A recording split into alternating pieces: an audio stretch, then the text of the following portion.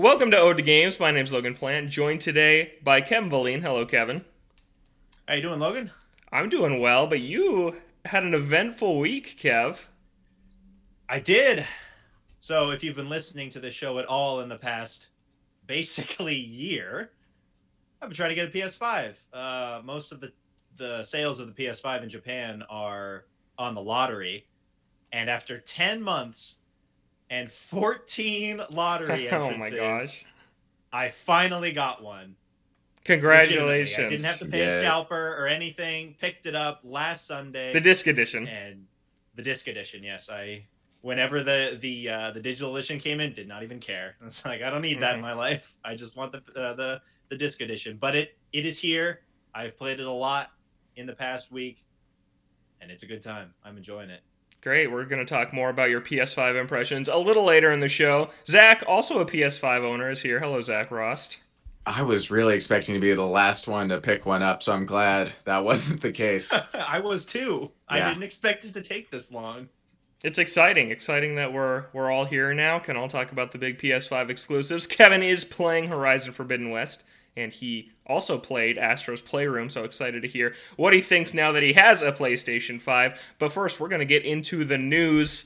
Some Switch news. Monster Hunter Rise Sunbreak had a big digital event earlier this week. We got a release date. It's coming out on June 30th, 2022 on Switch and PC, so simultaneous release now that it's out on PC. That happened earlier this year. It's going to cost $39.99 with a deluxe edition of $49.99. There's also a collector's edition for $100 that comes with a steelbook and the amiibo and a bunch of digital goodies, which is tempting, but can't do it. They also showed off some new monsters. We got the three monsters were really shown off in this trailer. Garangolm, who's a super cool, Frankenstein monkey. Luna Garen, who we saw in one of the earlier trailers. Malzeno is the Elder Dragon, that's the cover monster that we've seen before. And Astalos, who is a lightning-based... Zach, are they an Elder Dragon? This is a returning monster, but are they an Elder Dragon? Do you know? I don't think they're an Elder Dragon because I think they're grouped in with it's like a group of 4 from Generations on 3DS, and Glavenus, Mizutsune, none of them are Elder Dragons. So I don't think Astalos is an Elder Dragon, but definitely a dragon. Really cool looking too. Yeah, definitely very cool. Yeah, and they also announced, this is all just extremely similar to the format they did for Iceborne. They announced that this new armor sets and defender weapon sets are joining Rise, so you can plow through the base game faster if you want to get to Sunbreak, if you want to get to the new content.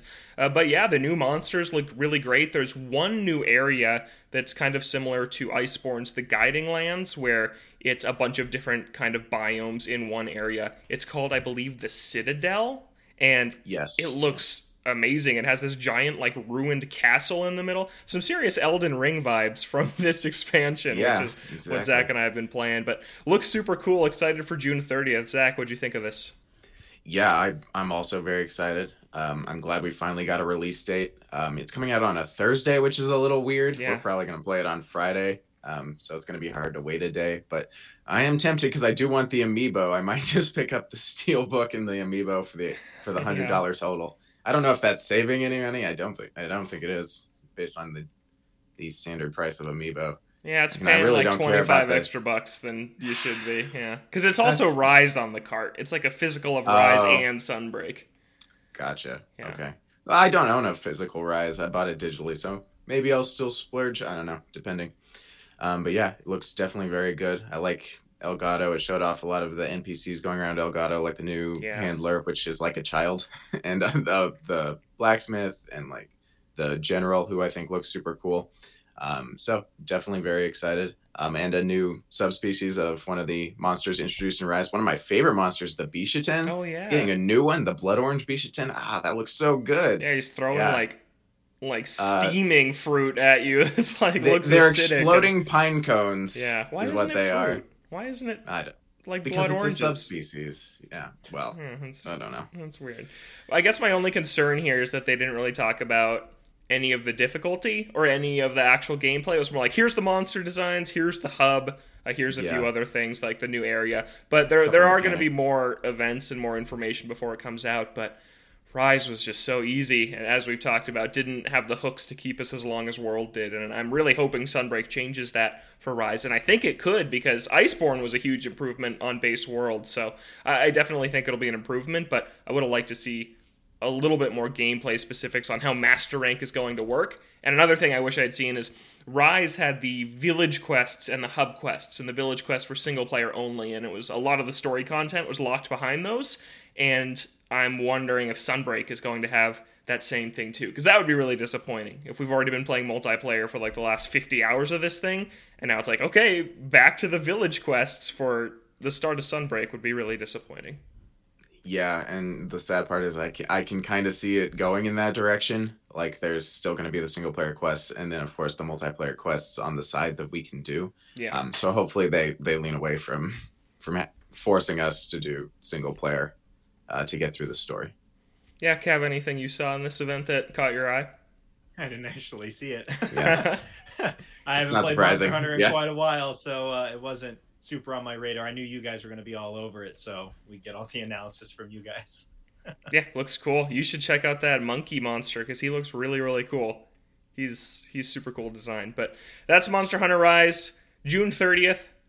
Man, this year is just nonstop. It is just not slowing down. But super excited, interested to hear more about what Master Rank will entail. I mentioned Elden Ring. Zach and I are fully in. We played on the phone together for 3.5 hours yesterday, and to me it felt like 20 minutes. Like it passed like it was nothing. And a lot of other people feel that way too. This game has sold 12 million copies, and it's been out for less than a month. It came out February 25th, and Bandai Namco and FromSoft have announced that it's already sold 12 million worldwide, 1 million in Japan as of March 14th, 2022. This is packaged and digital. And this is a new IP. I know that it's like FromSoft games, people view them as a series, but technically this is a new series. So those are just bonkers numbers. And this FromSoft games have really gone mainstream now. I feel like they really started as these niche things that only their fans were into, but 12 million in 3 weeks is just absolutely huge, Kev. Yeah, I saw somewhere where it took until Dark Souls 3 for the entire series to reach that number, and Elden Ring did it in, 3 weeks? Yeah. That's crazy. And it shows, the widespread appeal of it. I think that they've done a good job of appealing to a wider group of people while still delivering an experience that the hardcore fans will have a good time with. Yeah, just the open world games just also tend to sell better than other games. Like we saw that with Breath of the Wild 2. It smashed the record for the highest selling Zelda game pretty quickly. So I think that, people are just hungry for open world games. And it's a great one, as we're going to talk about a little later in the show. Man, it's a slow news week. I feel like news is usually like 40 minutes. This is our last story already. Not a lot happening. We can, we have not done a rumor roundup in a while, so I think we got a lot to cover there. We do. We'll pick up the slack later on. Yeah, we have a good rumor. Good rumor coming up. EA Play Live has been canceled for 2022. This is EA's event that always happens like that Friday or Saturday before E3. Back when it was in person, it was always like across the street from the LA Convention Center, so it's pretty much a part of E3. But EA has said that they're going to show off titles when they're ready and not show everything on one day. We've seen this with the Dead Space events they've been doing for the Dead Space remake, and then you have events like Star Wars Celebration coming up, where I imagine we'll see Star Wars Jedi Fallen Order 2, and then the sports games just come out like clockwork every year. It doesn't really matter. So this isn't really huge, I think, in terms of EA games, but I think just in terms of what it could mean for the rest of the summer showcases, we still don't really know how that's all going to shake out, and we're about 3 months away from that. Yeah, it depends on if other companies will follow this lead. If they're like, maybe we don't have a bunch of stuff to show on one day, and it'd be better for us to kind of space it out and show off things when they're ready. Whereas some other companies, Microsoft and Sony and Nintendo will probably have enough to fill that whole slate of some sort of presentation. But I think for some of the smaller guys, like in EA or a Ubisoft or like a Square Enix or something, I could see them either pivoting to like a Microsoft or Sony, or kind of spreading out their announcements a little bit if they don't feel like they have to put something together for it. And an E3 thing that's not going to happen. Yeah, and like based on last year, Square Enix sure as heck did not need a big event. And yeah, we just No, they saw them didn't. announce 2 big games in the State of Play last week for them. I don't remember the Diafield Chronicle and Valkyrie Profile. Is that what it is? No, Valkyrie Names? Profile is the original, Oh, right? dang it. It's a new Yeah, one. Valkyrie. I don't remember I what it's forgot. called. Yeah, Yep, it's me a Square neither. Enix name though.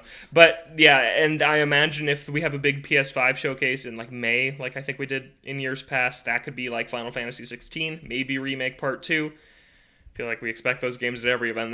I'm sick of expecting those games to show up at something. Yeah, but more than anything, I just hope we still do get the Xbox and Nintendo event in June, because Sony hasn't even been doing them the last year. So I hope that we just get those two, because they've been pretty good. And Xbox especially, after a strong year last year, man, there's a bunch of bad stuff coming out about what's going on at the studio working on Perfect Dark, the Perfect Dark reboot. It seems like there's just an exodus of talent. So there's like not really anything first party on the books for Xbox really the rest of this year. So I'm not really sure what's going on over there. So I would like a big event from them. They do have Starfield coming up, but I'd like a big event from them to just get an update on some of these titles. Didn't they have an indie presentation the other day? They did. There was that that wrestling JRPG. Did you guys see that? That game looked really cool. Yeah, it's that sounds amazing. Yeah, it's like turn-based JRPG, sprite work, and the battles take place in a boxing ring, and you're just like these crazy WWE wrestlers that just do these wild moves as their attacks. It looks really cool. The name, I don't have it off the top of my head, but it looks like a really, really cool game. That's the only thing I really saw from that showcase.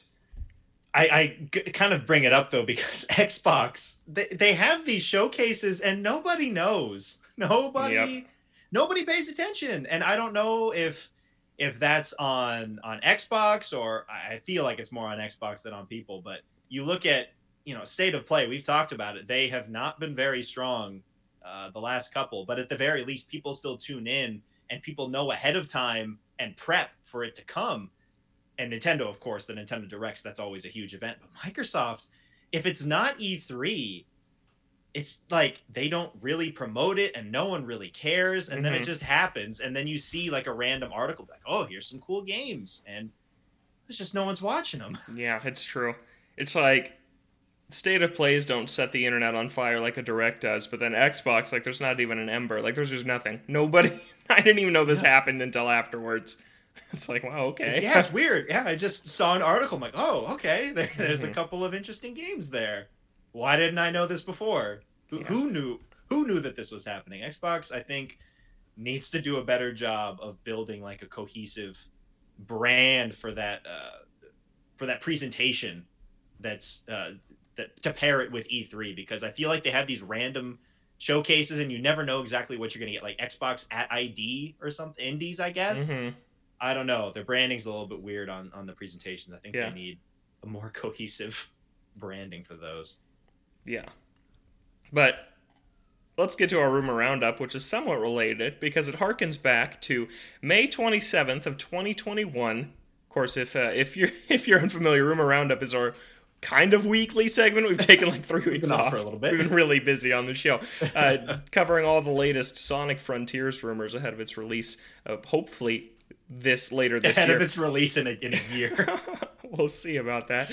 But we're taking a little sidetrack from Sonic Frontiers this week to talk about Sonic Origins, which is all the buzz right now in the Sonic community because of the complete radio silence from Sega on this game. So this game was announced last May 27th, 2021 at Sonic Central, which was the Sonic-style Nintendo Direct presentation that Sonic Team put on, where you had some TV show updates, you had some merch announcements, and then you had the first tease of Sonic Frontiers before its official announce at the Game Awards. And then you had this, Sonic Origins, which is another collection. We've had like 15 collections of these games of Sonic the Hedgehog, Sonic the Hedgehog 2, Sonic CD, and Sonic 3 and Knuckles. And this looked like just a quick way to get all these classic games on modern platforms. And here we are nearly a year later, and they have not mentioned it again since they announced it almost a year ago. So basically the Sonic community right now is just asking, where is this thing? Where is it? So there was a rumor in July of 2021 that the game was still stated to be in the early stages of development, and it's been nothing since then. So this is a port, right? This is just a port of these games, and it is developed in-house by Sega. So I guess it's just kind of causing some concern that Sonic Team and Sega isn't able to put anything out on time right now. So they do want to put these games on current hardware without running on an emulator. So it's a little different. They're not really just ports. It is kind of a from the ground up restructuring of these games, but still, these games are not that big. And this was announced a year ago. I'm just really surprised that these have not made it here yet. Yeah, you would think that if they had any idea that it was going to take near this long, they wouldn't have announced it back then. Especially because it is just retro games. If you're announcing a collection of those, I think most people expect it to be out within like 2 or 3 months maybe. So yeah. I don't know what they're doing. My cat's screaming. I don't know if you guys can hear that. He's freaking out. I did hear that. I love cats. You okay, dude? Shout out to the cat. Yeah, play Sonic. Yeah. He's asking where really Origins is. Yeah. But yeah, that's kind of the rumor this week. Is that not really a rumor, but we got to. Yeah. What's the rumor that it's canceled? Yeah, but it is supposed to come out this year. It's supposed to come out in 2022. Lots of things are supposed to come out this year exactly. from Sonic. Yeah. I don't trust it. But I do think it's come cool. Out like the same week. I do think it's cool that these games are going to run natively because it's going to make them feel almost like maybe they'll look more like Sonic Mania. Like if these are just going to run on the hardware, they won't look as good because that game is absolutely gorgeous, having come out just a few years ago. But I think of something like Super Mario 64 that did look cleaned up in the 3D All-Stars collection. It didn't look as grainy as the original. I think that could be what happens here to these classic Sonic games. So I'll probably play this when it comes out, but it is just bizarre to me. Comes out. It's just bizarre that there's just nothing on it. And so, yeah, I've seen a lot of people saying, man, we haven't heard about Origins. You really think Frontiers is coming out this year? I don't know. I almost think it'd be cool if they did like a pre-order bonus or like some sort of bundle if these things came out around the same time, like pre-order Sonic Frontiers, get the classic Sonic games on the native hardware. I think that'd be cool. Yeah, that's a good idea. It add value to when either of these games come out. If Frontiers is $60, like previous rumors have said, it'd be a nice little bonus to get these classic Sonic games in addition, because who knows if that's going to hold up to its value. Yeah. It's Sonic, so probably not. Probably but not. Sega, are they going to give you those games for free? Probably not. Probably not. They'll probably just give you like a Sonic keychain. Or what do they give you in colors? I got the Baby Sonic keychain that is the Baby Sonic before the redesign, because all the merch from Sonic 1 is before the redesign. So now we need the Sonic keychain of Adult Sonic before the redesign. Yeah. For one of these games. Get on it. I'm sure they have it in a warehouse somewhere. Yeah, totally. Gotta, yeah. All right, that's Rumor Roundup. That's the news. We've got to get into what we've been playing, which it could be a big week for. Yeah, so we'll move on to what we've been playing. Definitely not as extensive as last week, where I had beaten like 7 games. Yes, I had a lot to catch up on. But this week, for me personally, has been pretty dominated by Elden Ring. It is the only thing I've been playing, and I am loving the crap out of it. I am about 20-ish hours in, around level 50. I've beaten a handful of bosses. I've explored a ton of different areas. This game is absolutely massive. There is so much to see. I feel like I'm missing a bunch because, there's just like, you come into a room and there's 8 ways out and all of them are guarded by enemies. You just got to pick one and go. And then you find yourself lost in any place you go. It's absolutely fantastic. The different areas are gorgeous. It's very Souls esque. Every enemy you come across, you don't know whether or not you're gonna be able to beat them. Even the little ones, like you could get surrounded by a horde of 3 tiny guys, and they could absolutely annihilate your giant health bar before you even get a chance to attack. So this game definitely feels like a From Software Souls-like game. You're always on edge, but it's always just very exciting. I've fallen in love with this game, and I know, Logan, you are also absolutely loving this game. What are your thoughts so far? I know you're not nearly as far as I am. Yeah, so I just finished the second required boss, the first shard of the Elden Ring that you get, and he was tough. My God, he was hard. But Zach and I played on the phone together, like I was saying, and it's so cool because we weren't even co-oping that whole time. For like 2 hours of that, we were off doing our own thing, but still just voice chatting. And it's such a cool game for that because I'll just be doing my own thing, and then you'll hear Zach go like, I can't believe what I'm seeing right now. I can't believe what I just ran into. And it's like, I may never even see that because of how huge this game is. And that's just such a cool concept. And something I've always been, I guess, almost sad that is an experience we never really got is you hear people talk about like the original Legend of Zelda when they were kids and like being on the schoolyard talking about the secrets they found in that game and how that's just something that we never really had because we're just not old enough to have been around when those games originally came out. But this feels like that. This feels like when you hear a story someone tells, it doesn't feel like a spoiler. It feels like a story about their journey of something you should go look for too. Like Zach's like, oh, I got this, and you need to go here to do it, and then once you're here, you need to do this. And I'm like, that's so cool. I haven't done that. And then Zach will hop into my world, and he'll go take me through it, and we'll do it together. And it's just like super cool. And then I think I mentioned this last week, but what I really love about this game is how you don't feel like the center of attention in the world like you do in so many other games, not even just open world games, but just games in general. Like the main character is like just the center of attention for everybody. In this, it doesn't feel like that. Every NPC you encounter, it feels like they are just living their life, doing their thing, and sometimes you cross paths with them. And there's this you know, the pot guy they rolled out on stage at the Game Awards that was really funny looking. Well, I ran across him and he's like stuck in the ground and you have to like use your heavy attack on his butt to knock him out of this hole that he's stuck in, which is just hilarious. And then he's like, oh, thank you so much. I'm headed off this way. I hope to see you again.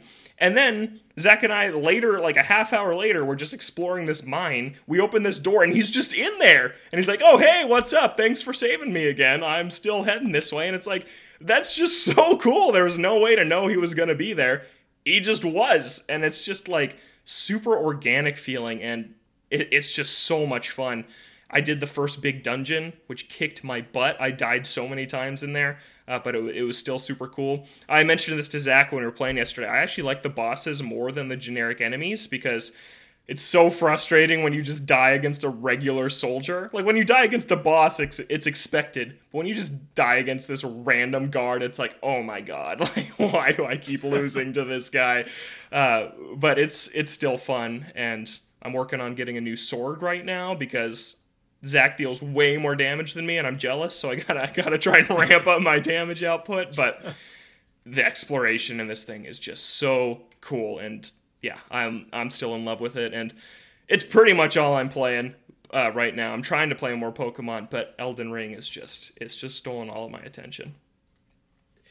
Yeah, I had fully intended to start Mario Odyssey this week. Wait, what?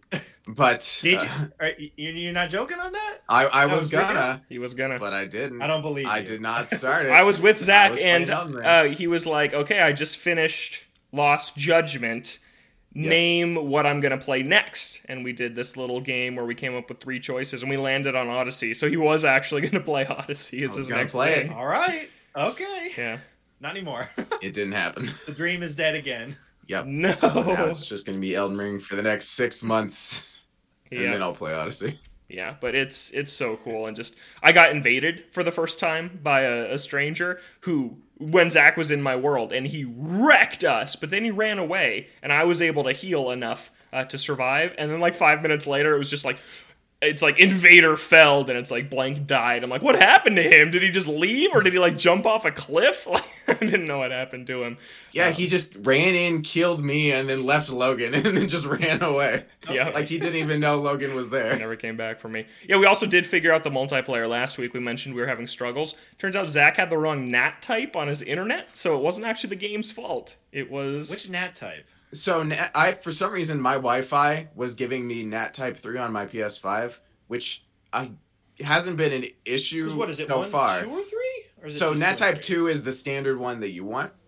I don't know why my Wi-Fi was giving me NAT Type 3 on my PS5, because on my PS4 it gave me NAT Type 2. randomly give them out. It seems so I It's had to bizarre. swap over to a LAN cable connection, and then that swapped me back to LAN Type 2, and then we were able to do multiplayer. So not Elden Ring's fault at all. It was on my end. Yep. Hate the NAT types. It's so stupid. I know. It's weird because it's very specifically disrupts some games, and it's so infrequent that you can't really pinpoint the problem until you're like, oh, it's my NAT type. Yeah. So fun times. And I've seen a lot of people kind of being like, oh, I think Elden Ring is the Souls-like game that anyone will get into. I do not think that is true. I do not think Kevin would like this game. I think he would find it extremely frustrating. Because like I talk about the games I love, just like trying a boss 30 times in a row, and I have fun doing that. I don't think everyone likes that. So I think that this is just the first one I've fully given a chance, and the open world nature does make it more fun to get into, because it's not like I'm stuck on this and I literally can't do anything else. Like, it's this until I'm done with this, is what you hear about like Dark Souls and Bloodborne, but this is like, wow, I can't do it, I'll come back. Like the gold dude riding a horse, the tree sentinel at the start of the world, I still haven't beaten him. I come back and try from time to time, but I can't do it right now, but I don't have to right now, and that's something really cool. But if you don't love failing over and over again, you still won't like this game. So I'm surprised to see 12 million copies is crazy. I do wonder how many people are going to bounce, but you look at the trophy list. I beat a boss 8 hours in. He's pretty tough. You have to be decently leveled up to beat him. 58% of players on PlayStation have beaten that boss. So a lot of people are sticking with the game. That's a pretty high percentage, so... yeah, it's... see how long that lasts. I'm curious to check the trophy percentages. I'm sure that there's a lot of people out there who are just like, all right, Elden Ring seems to be the most talked about game. This is the biggest thing. I got to be a part of it. And then they play it and they're like, whoa. Yeah. No, thanks. And not for me, but and I'm curious to see what those trophies are looking like. And that was me. You know, a couple of months. And I'm kind of wondering, like, man, why did I never get into these before? Like, this is the genre I love. I love these brutally difficult games. I've just always done But you tried one. You tried Sekiro. And it didn't... Sekiro, I've heard, is the hardest of them all. Because it's the combat is so fast and so parry-based that, like, it's hard from the start and really never gets easier. Like... so this one, being able to build my character and grind for stats and level up how I want, I think Sekiro is a bad one to start with, based on what I've read. And I've never tried any other one, except for I played like 10 minutes of Demon's Souls on PS5, but that was just to look at it. I never had the intention of actually playing it, but now I probably will. Maybe. Yeah, after Elden Ring, but it's so cool. And yeah, playing it on the phone with Zach was like, man, this is like one of the best games to do this with. Just like hang out and play it together and just talk about the stuff you see, because it's just so cool how different it is. It's not like if we were playing Uncharted 4 together and he's like, whoa, look at that. I'm like, dude, I'm not there yet. It doesn't feel like that. Spoiling me. Yeah. Gotta get down to the beach. Yeah. Oh my God. Yeah. But it's phenomenal. I'm excited to keep seeing really cool bosses. But I want to talk about Pokemon too, but I want to hear about Kevin's PS5 first. Yeah. PS5. I'd always been hearing about how, you know, smart delivery on Xbox is great and PlayStation's bringing everything forward can be kind of a pain. But at the very least at the start, it wasn't actually that bad. I was kind of surprised. I mean, it is a little bit annoying that you have to have everything plugged in at once. You have to have the PS4 in, and you got to have that going, and then you have the PS5. And if you don't have an Ethernet that can reach, it'll take a while. But it did transfer pretty much everything over. Like, all of my accounts are over there. All my trophies and stuff are over. I wanted to play Lost Judgment later. The DLC's coming soon, and I wanted to hop back in now that PS5, you know, it runs a lot better on there. And that was a really simple process. It brought over my save, and then I installed Lost Judgment on my PS5, booted it up, and there are my saves. Was it easy to just choose between the PS4 version and the PS5 version of Lost Judgment? So just installing the PS5 version? Yeah, it just worked, as far as I know. Maybe it's just I the hated PS4 version, that but when I owned the physical PS4 version, because I bought it when I had a PS4, and whenever I put in the disc, both versions would show up on my home screen, and that would weird. That'd just be well, ugly. only one like version has shown up, so maybe I Yeah. should check and make sure that it's the PS5 version and not the PS4. But at the very least, all of the content is there. So That's nice. Now, Yakuza Like a Dragon, that thing's stuck on the PS4 because screw me, I guess, and all the people that played that thing on PlayStation. But that was nice that process was relatively simple to get stuff over. So that was good. And then started off with Astro's Playroom. Nice. Platinum that. That was great. That game's amazing. It's a lovely little game, yeah. Like, the platforming is great. I love the different worlds. I love the integration of the different parts of the PS5 into all of these different worlds that you're going to explore. The music is surprisingly good. Yeah, like, it's awesome. I'm like, like bumping my head to all of these different tracks. I enjoyed the platforming segments. The collection of PlayStation's past was super cool. It's a gorgeous looking game. Yeah, I loved it. And that'll probably be the best use of the DualSense controller in any game. Yeah, what'd you think of the DualSense stuff? It's good. So I've only played Astro's Playroom and Horizon, and it is very noticeable in Astro's Playroom, and I have not noticed it like at all in my time with Horizon. But some of the instances of it I thought were really cool. The ones that stuck out to me was when you're the little spring dude, and you're like coiling up and then jumping. Like, you could actually feel the coil kind of stretching and getting closer in the controller. I was surprised at how close it felt to like actually a spring. So that was super cool. I also liked the effect of walking in the rain, like popping up your umbrella, and then you can feel the little raindrops hitting you, and then you walk under something and then it goes away, but you can still hear it. Those are the ones that stuck out the most to me. Of course, you have the triggers as well when you're in the rocket ship, which I think is interesting. I don't think I'd want that all the time, but it's an interesting thing to have to kind of change things up every once in a while. But I'm fully expecting that to be the main extent of my DualSense experience. You don't notice it on the when you draw an arrow in Horizon, because that's pretty noticeable. You just fire Horizon arrows. uses it pretty well. Yeah, there's like a tool to light fire, and it feels unique. Like when you're pressing. I mean, I've only played feedback it kind of feels like hours, you're actually like doing a flint and steel. Like, I don't know if you know what I'm talking about, Logan. Like, yeah, I do. Yeah, required item. Yeah. Yeah. All right. Well, I'll have to play in some more and see. Yeah, I feel you just notice it every time you hold down the R2. Like you feel the bow. Yeah, I thought it was pretty noticeable. At some point, it becomes like, oh yeah, that's just what it feels like, and then you kind of. I guess it never felt like that crazy to me. Maybe it was. Yeah, it's integrated really well. I was playing Astro's Playroom right before it, and those were so much more noticeable that you go into Horizon. I think it's a little bit more subtle, and then when you're subtle. A couple hours in, it's just like, well, that's how it goes. But that's a good thing, honestly. I'd rather have it kind of blend into the experience rather than really stick out all the time. I think Astro's Playroom does it really well because it is trying to introduce you to all these mechanics of how the controller works. But I don't think I need that in every single game. So, kind of appreciate that it's not front and center and everything. But yeah, I really enjoyed Astro's Playroom. Enjoyed getting the platinum, and I did the speed runs as well to get the last gold trophy, and those were fun. Those were like entirely new platforming segments, so that was a ton of fun. Love that game. Yeah, super cute. So good. And they didn't even need to do that. They didn't even need to pack that in, but they decided to, and I'm super happy they did because it is a fun little romp. So that was fun. Did you like all the PlayStation cameos and like the little like Astrobot cosplaying different PlayStation characters? Yeah, those were super cute.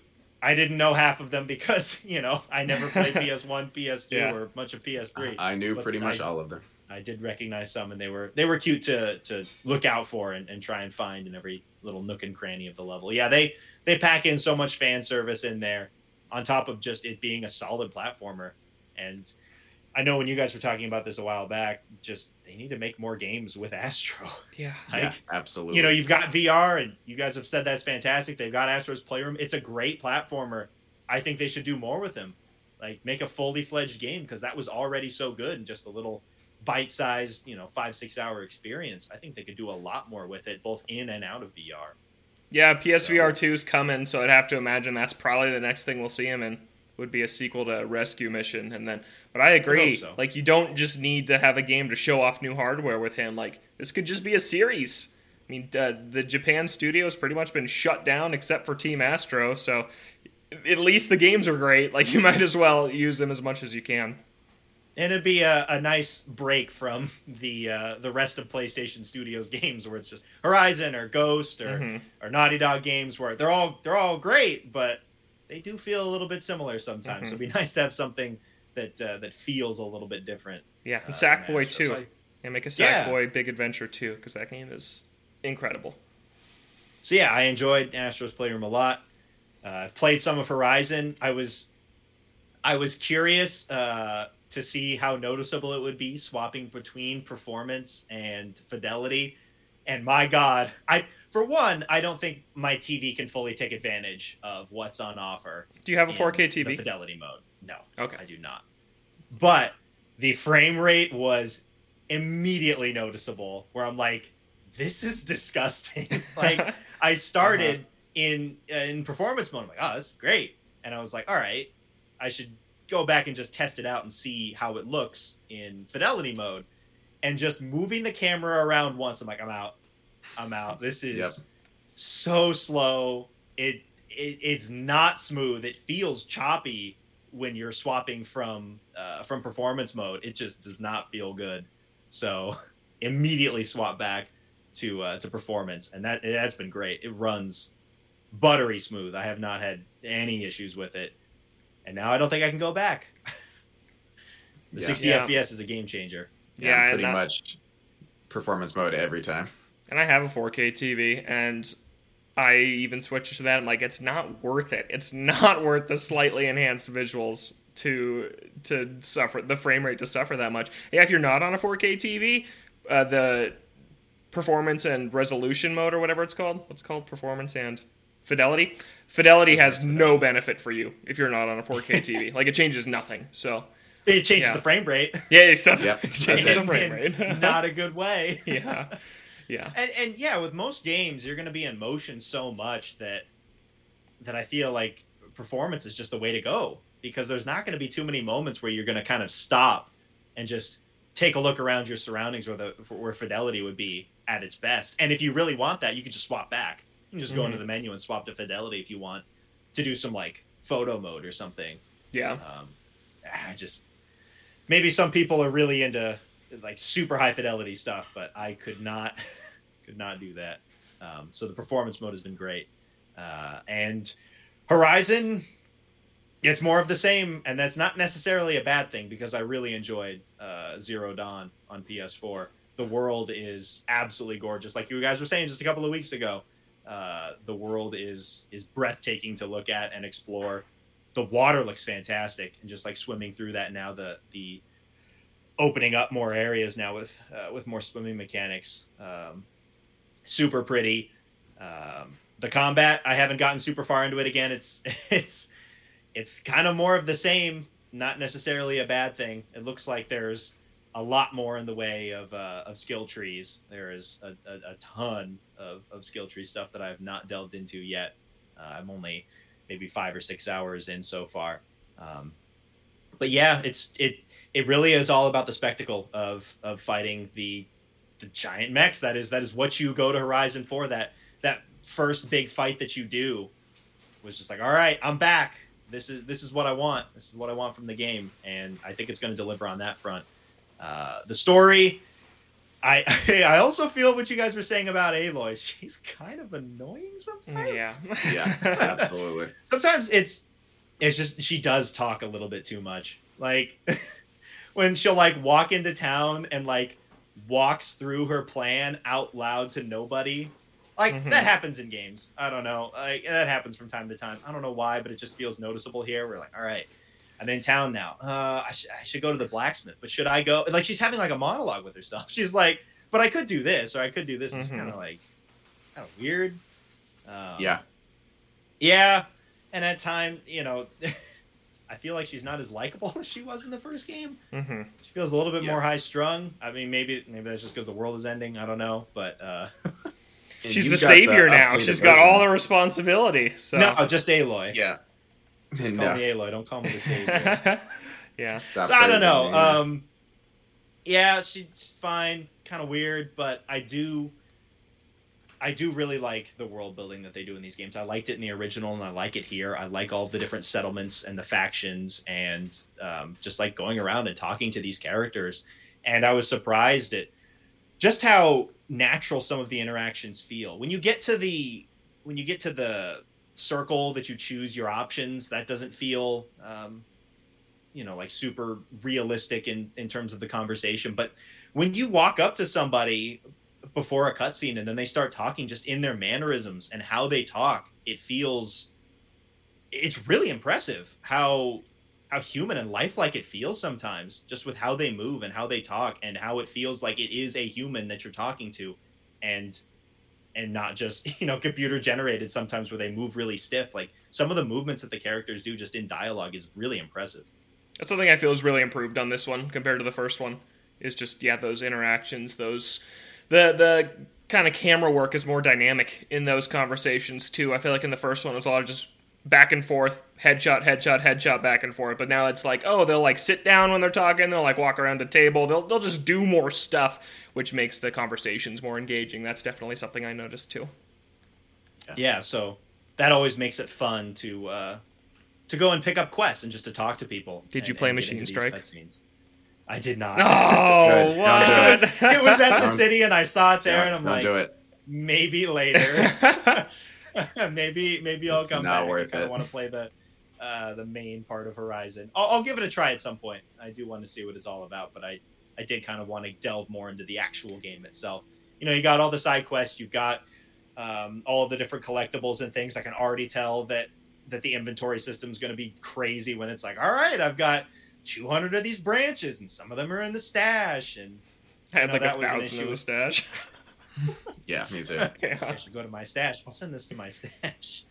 So I know that the inventory system is going to be a little bit annoying, but that was how it was in the first game. I feel like this is just more of the same, but looks prettier. And for me, that I don't think I needed that much more than that. Obviously, I haven't played through the game entirely, so I don't know how well it holds up through its full runtime and how all of the side quests and main story holds up. But from what I've played so far, I'm having a good time with it. It's fun. Yeah, I think overall I ended up liking it a little bit more than the first one. Now, I still have to get used to the PS5's menus, and I don't know. It's something that you really have to get used to coming from the PS4, because you just build these muscle memories of how to do things. Like, all right, I need to press this once to get back to the home screen. I need to hold it down, and then I can go to the menu to put it into rest mode or to sleep. And now it's like, oh, I need to press it so I have the menu, and then I can go and turn it off or put it into rest mode. But if I hold it down, that's when it takes me to the home screen. It's that the muscle memory is completely opposite. It's definitely different. Yep.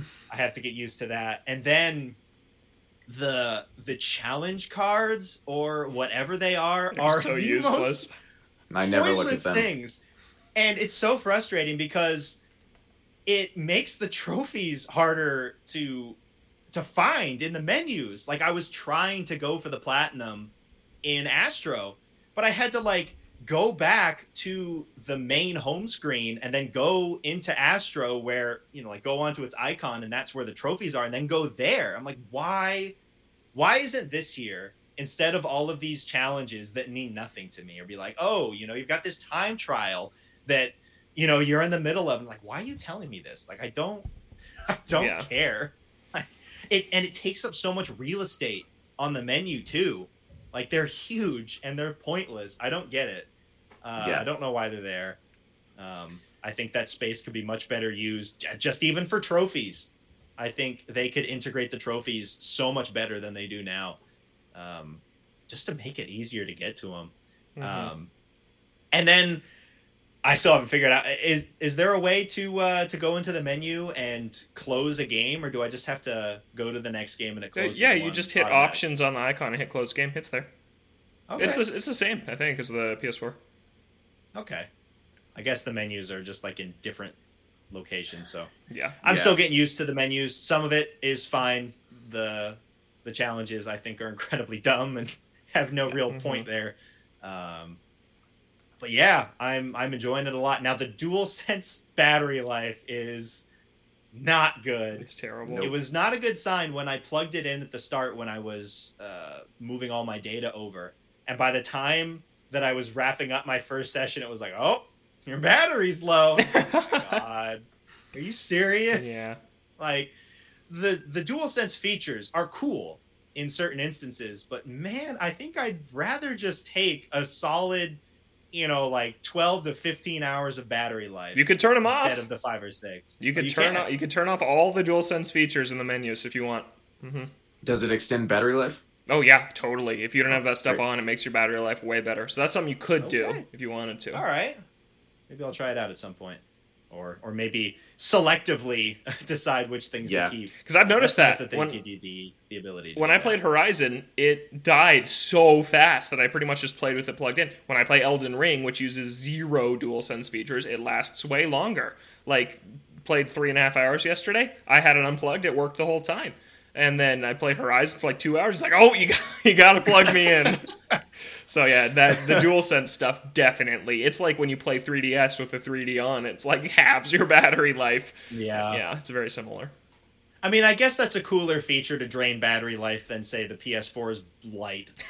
They killed the battery life, which was so stupid. Which I don't think you could turn off. I don't think that you could go and turn off that light. You can make it dimmer. Yeah. I dimmed mine as low as it could go, but that only does so much. Yeah. So that's nice that they give you the options. I'll have to go look into them a little bit later, so that you can extend your battery life. Because sometimes it is really annoying, and the cord they give you is never long enough at the start. I bought one for my PS4 that is way longer and made it easier, but now they have USB-C, so much better. Buy another one. I just use my phone charger for my. Now the USB-C, PS5, is great. Yeah. That they have that support instead of micro USB nonsense. I'm enjoying it a lot. Just some minor annoyances here and there, but for the most part, I'm enjoying it a lot. And it'll be hard to go back to these games that are 30 FPS on older gens with performance mode. I didn't find that when I play games on Switch at 30. I'm like, I don't mind. It's weird, but I care if a game is 30 on PS5. But not if it's 30 on an older console or on Switch. I don't know why it's like that. But I'm glad it's like that. Way. Yeah. Yeah, me too. Yeah, I'll have to see if it's the same for me. I hope it is, because I don't want these games just like, well, I can't play these anymore. This is unplayable. But I'd be curious going back to Zero Dawn on PS4 and playing that on a PS4 after playing Forbidden West on PS5 with how they run. Mm-hmm. Ooh, that would feel weird. You can play Ghost of Tsushima now. I can. I can't wait. It's on the list, but I'm playing Forbidden West now, and Rune Factory and Kirby are out in a week. The Lost Judgment DLC is 3 days after. Mario Kart's out tomorrow. Mario Kart's out. I have no idea when I'm getting to any of these other games. Yeah. But we'll find some time. Yeah, it was not the greatest timing, but I'm glad nonetheless. I'm glad that the saga is over and I don't have to deal with Amazon's nonsense of being out of stock by the time it's finally in stock and doing endless lotteries. It's nice to finally be done and just be like, oh, if there's a game that I want this coming out, like Saints Row this summer, I want to play it, at higher frame rates, and it'll just be like, well, I can buy it on PS5 and it'll be all good. It's nice to just have that and not be wondering when you'll actually get the chance to pick one up. So yeah, totally. Yeah. Also, it's huge. The thing takes up a lot of space, and the box also takes up a lot of space. Mm-hmm. Thing is massive. It was interesting. It just felt weird carrying it out of the store when the guy gave it to me. I'm just like, I'm just like carrying this massive box outside. But it was nice. It was a relief to finally pick one up. Ooh, yeah, it's awesome. You gonna be my Returnal co-op partner now? Oh God, come on! You want me to buy another game? No, at some point. Drop the money. Play Returnal with me. I want to play it in co-op now that it has it, but Zach doesn't want to play it. That's gonna be a while from now because there's Ghost is high up on the list. I want to play Ratchet and Clank. Mm-hmm. Want to play Sackboy at some point? Oh yeah. But then then there's all these other Switch games that are coming out too. Miles Morales as well. There are so many games that I've got to catch up on and that are coming out. So Yeah, I don't know when I'm getting to a lot of these, but I'll try. Can I talk about Pokemon? Yes.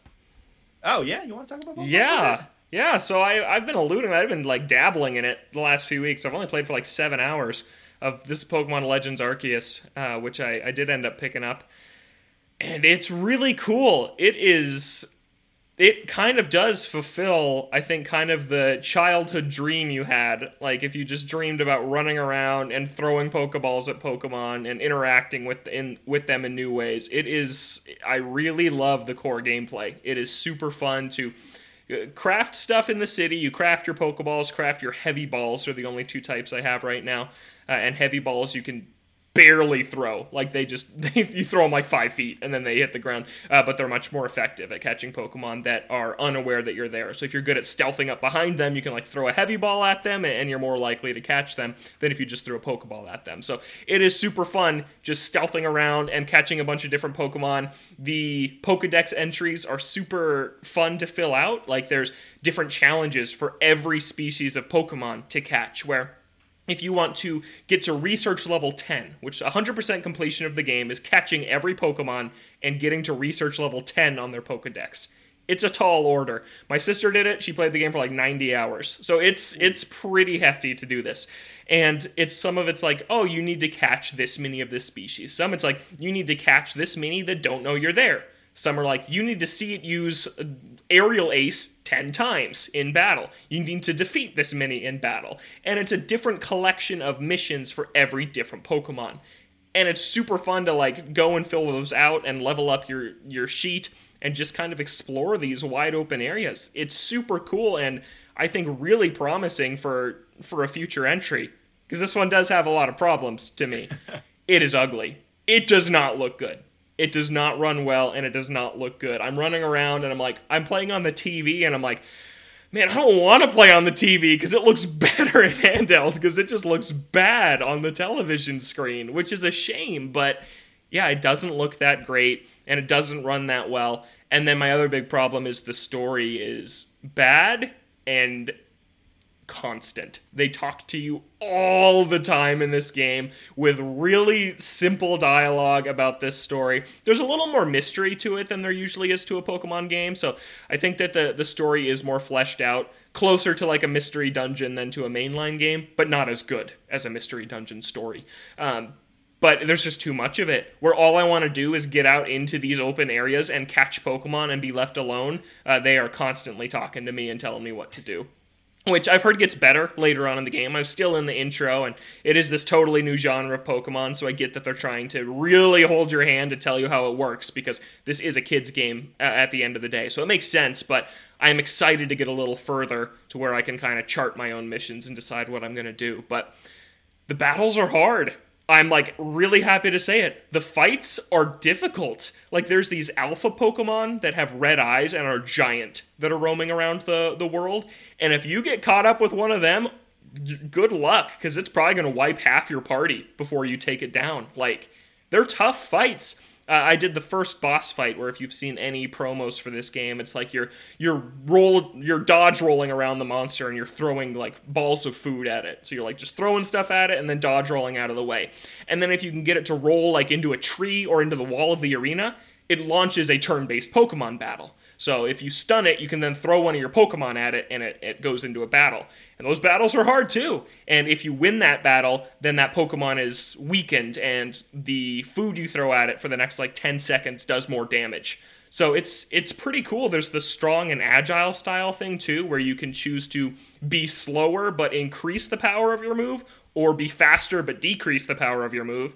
And it is a new layer to turn-based Pokemon battle that I think it is needed to just kind of spice it up a little bit, and it's super cool to strategize this way. You're like, man, my Pokemon's almost dead. Guess I'm just gonna go for it with one more strong attack before he dies, because he's not getting another turn anyways. So just like kind of using your party like that, and it's the first time ever where I feel like you have to have multiple Pokemon in your party that are a good level. Like, even in the originals, you can just steamroll with one Pokemon if you level them up enough, and never lose. Like, I think a lot of us played that way when we were kids. You just have your starter who's like level 100, and he just wins everything. But in this, it doesn't work like that, because the fights are legitimately difficult. And that's just something I've been wanting for a very long time. So I'm actually really happy with it. I think it's the best Pokemon game since like Heart Gold, Soul Silver, or Black and White, because I know people like those too, but easily since Gen 5. It is the best Pokemon has been since it jumped to the 3DS and beyond. And that was almost 10 years ago. X and Y was 2013, so it is the happiest I've been with a mainline Pokemon game in a really long time. So yeah, it's super cool. And just swapping between your Pokeballs and Pokemon in the open world. Like you see a Pokemon running around that you can't catch without battling it, and you just whip out a Pokeball and you throw your Pokemon at it, and it just seamlessly starts the battle. There's no like wipe screen like where it goes to black and then the battle starts, or you see like the grass pop up and then the battle starts. It's like you throw your Pokemon out, you are in battle. You never leave this open world look. It is super cool, and it really does feel like an evolution of the series, which I was hesitant about, but they pulled off something cool, which is why it's a shame to hear that Scarlet and Violet seem to be going back to traditional battle and catching mechanics, which is like, why? Why are you doing that? But they seem very comfortable to launch these within a year of each other, so presumably they could just keep 2 series going now. Yeah. What that means for a possible sequel's graphical quality, if they don't really give it any extra time, remains to be seen. Yeah. But I could see them being separate series while feeding off each other in certain aspects. Or maybe it's not till Gen 10 where we finally see the Legends gameplay incorporated into the mainline, since Scarlet and Violet have already been in development for like probably 3 to 4 years. So maybe that's it. But it's really cool. If it's like ever on sale for like $30 or $40, which who knows, because it's Pokemon, I'd recommend you guys trying it out, because it's really great. It is fun to experience Pokemon in a new way. It's fun to have a little bit of challenge in this series again. You guys even said like the Elite Four was a little tougher in Brilliant Diamond and Shining Pearl. Like it's nice to see. Like, God, Sun and Moon is just a joke. Sword and Shield is an absolute joke, difficulty-wise. So it is fun to have just a little more challenge back, that they kind of trust their audience a little more to figure out how to win these battles. So I really like it. I'm still only in the first area, but it's really fun to roam around and just catch Pokemon. It's a very chill experience compared to Elden Ring, which is extremely hardcore. So, yeah, I really like it. It's got its problems, but it turned out a lot better than I thought it was going to, based on some of the pre-release stuff I was seeing. But it's cool. It's a cool game. Yeah, I want to keep an eye out for it if it comes down to a decent price. I want to pick it up. We'll see if that ever happens. What's a shame is my physical copy is like, it's like kind of jacked up a little bit, and it's not something I could just swap out with a case that I care about less, because like the top left corner of the box got bent in transit, and it like permanently wrinkled the cover, and it's like, dang, that sucks. But oh well. But the package wasn't destroyed. No. But speaking of that, I got an update to that in our Ode 2 this week. Oh, really? I didn't know there was an update. Yeah, let's get into the Ode 2. So we've been planning this for a little while, but the last couple of weeks have been so busy with news and things that we didn't have time to get to it. But a couple weeks back, we talked about how Nintendo is shutting down the 3DS and Wii U eShops as Zach gets prepared over there. So when we heard about that, it's like, all right, all hands on deck. Both digital and physical games, you got to get on it now, because they're going to get more expensive. And their games are already getting more expensive than they were even just a couple of weeks ago. So we thought we'd take a look at some of the stuff we picked up, as well as any stuff that you're still on the lookout for. Zach, have you really picked up anything besides all my games? I bought Monster Hunter 4 Ultimate digitally on 3DS. Right. Nice. And $5. You got Triforce Heroes again. I did, but did we talk about I was that going to already? buy that anyways. Yeah, I bought a second copy of Triforce Heroes for my buddy Logan. Me and my friend are going to play it together, because apparently playing with 3 people is the only way that game is enjoyable. So that is how we're going to do it. It's an investment. Yep. 3 copies. And your Game Boy Color, your Game Boy game. I don't know if you talked about that one either. Oh, what is it? Donkey Kong Land 2? Yep. Wait, what? I bought Donkey Kong Land 2 for Game Boy Color. Specifically the second one. Is the second one? I owned the really first one. Oh, all right. So I was like, I own the first one. I might as well buy the second one for a little more than I was comfortable paying. It was like $13. That was digitally, physically? It was at a pawn shop. We went pawn hopping when I visited Logan, and I bought a loose copy of Triforce Heroes because I already owned the case for my copy. I bought the Game Boy Color Donkey Kong Land 2, and then I bought loose Fire Emblem Shadow Dragon for DS for like $35-ish, which was a pretty good deal.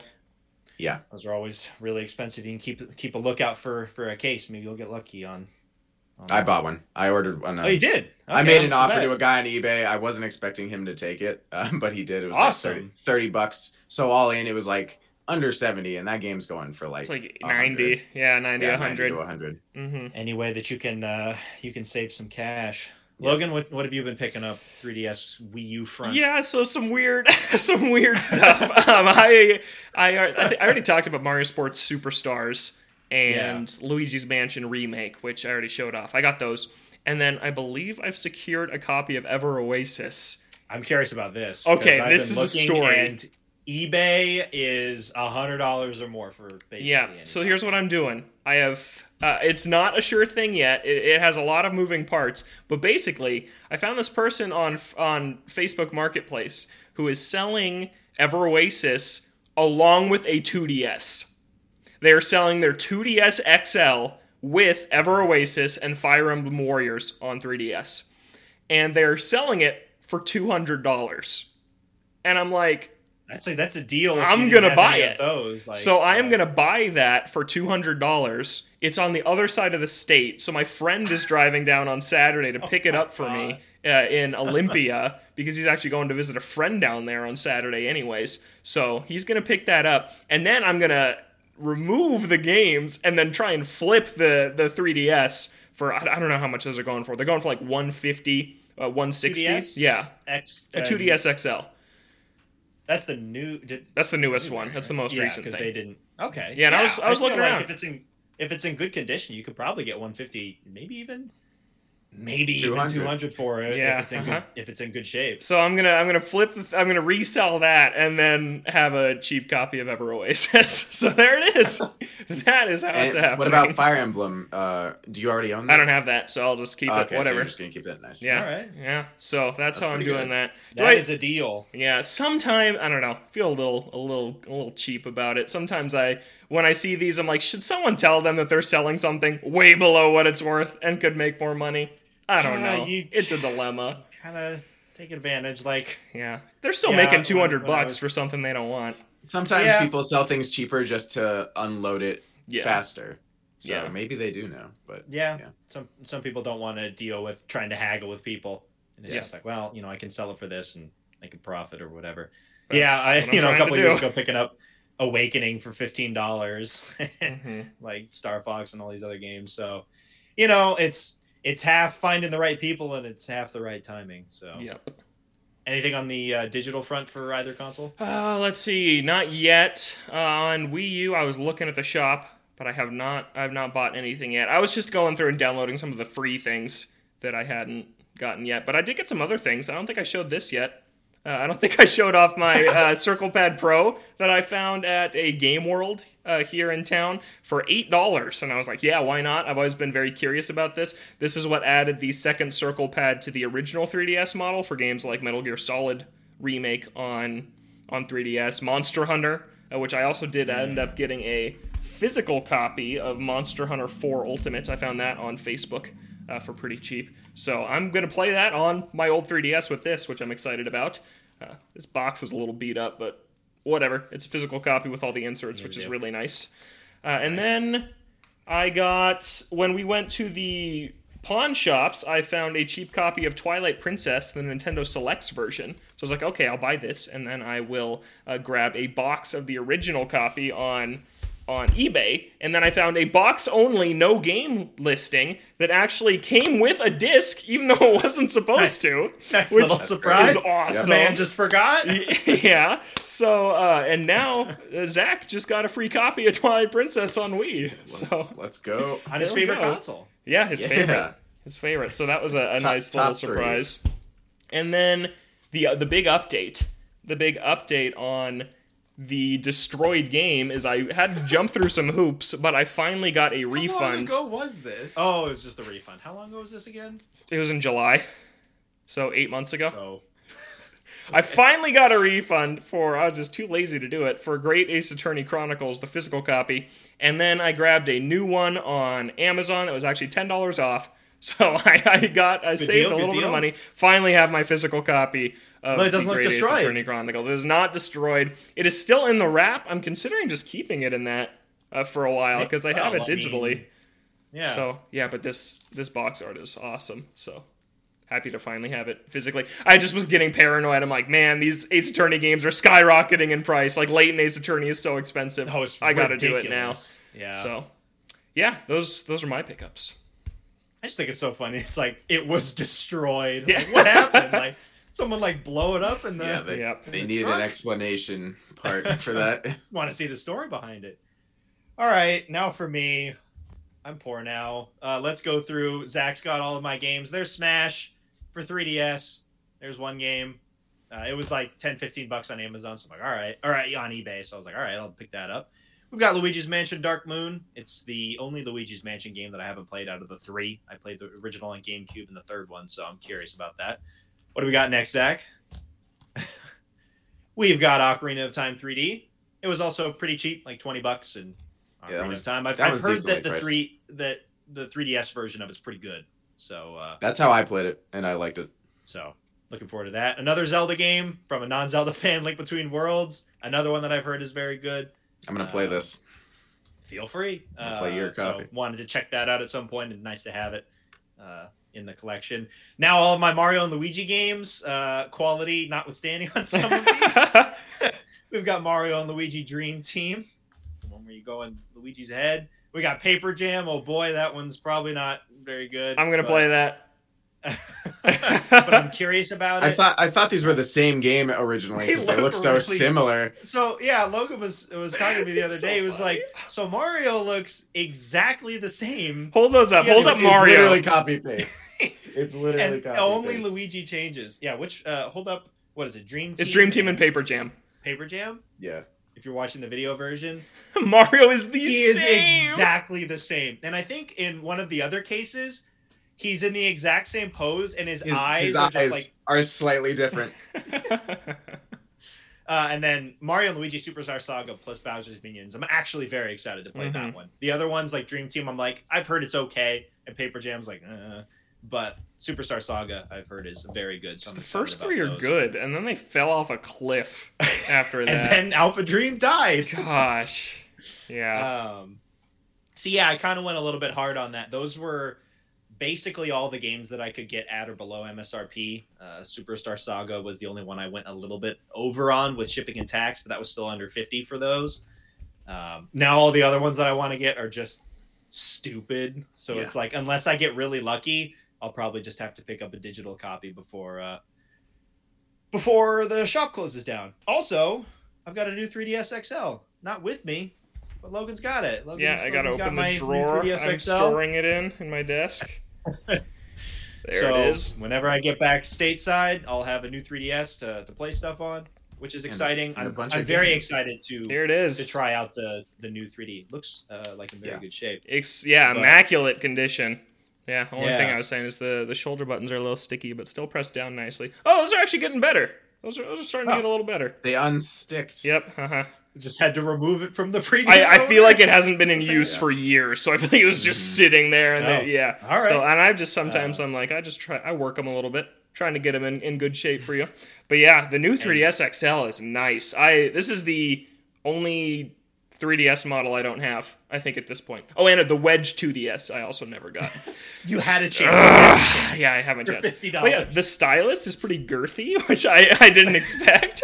Yeah. Like it's thicker than But it's the not. Well, which one It had the doesn't fountain extend. the original DSi? 3DS. pen? The that first was the one 3DS. that's like- Yeah. Yeah. Uh-huh. There was one that was like really fat.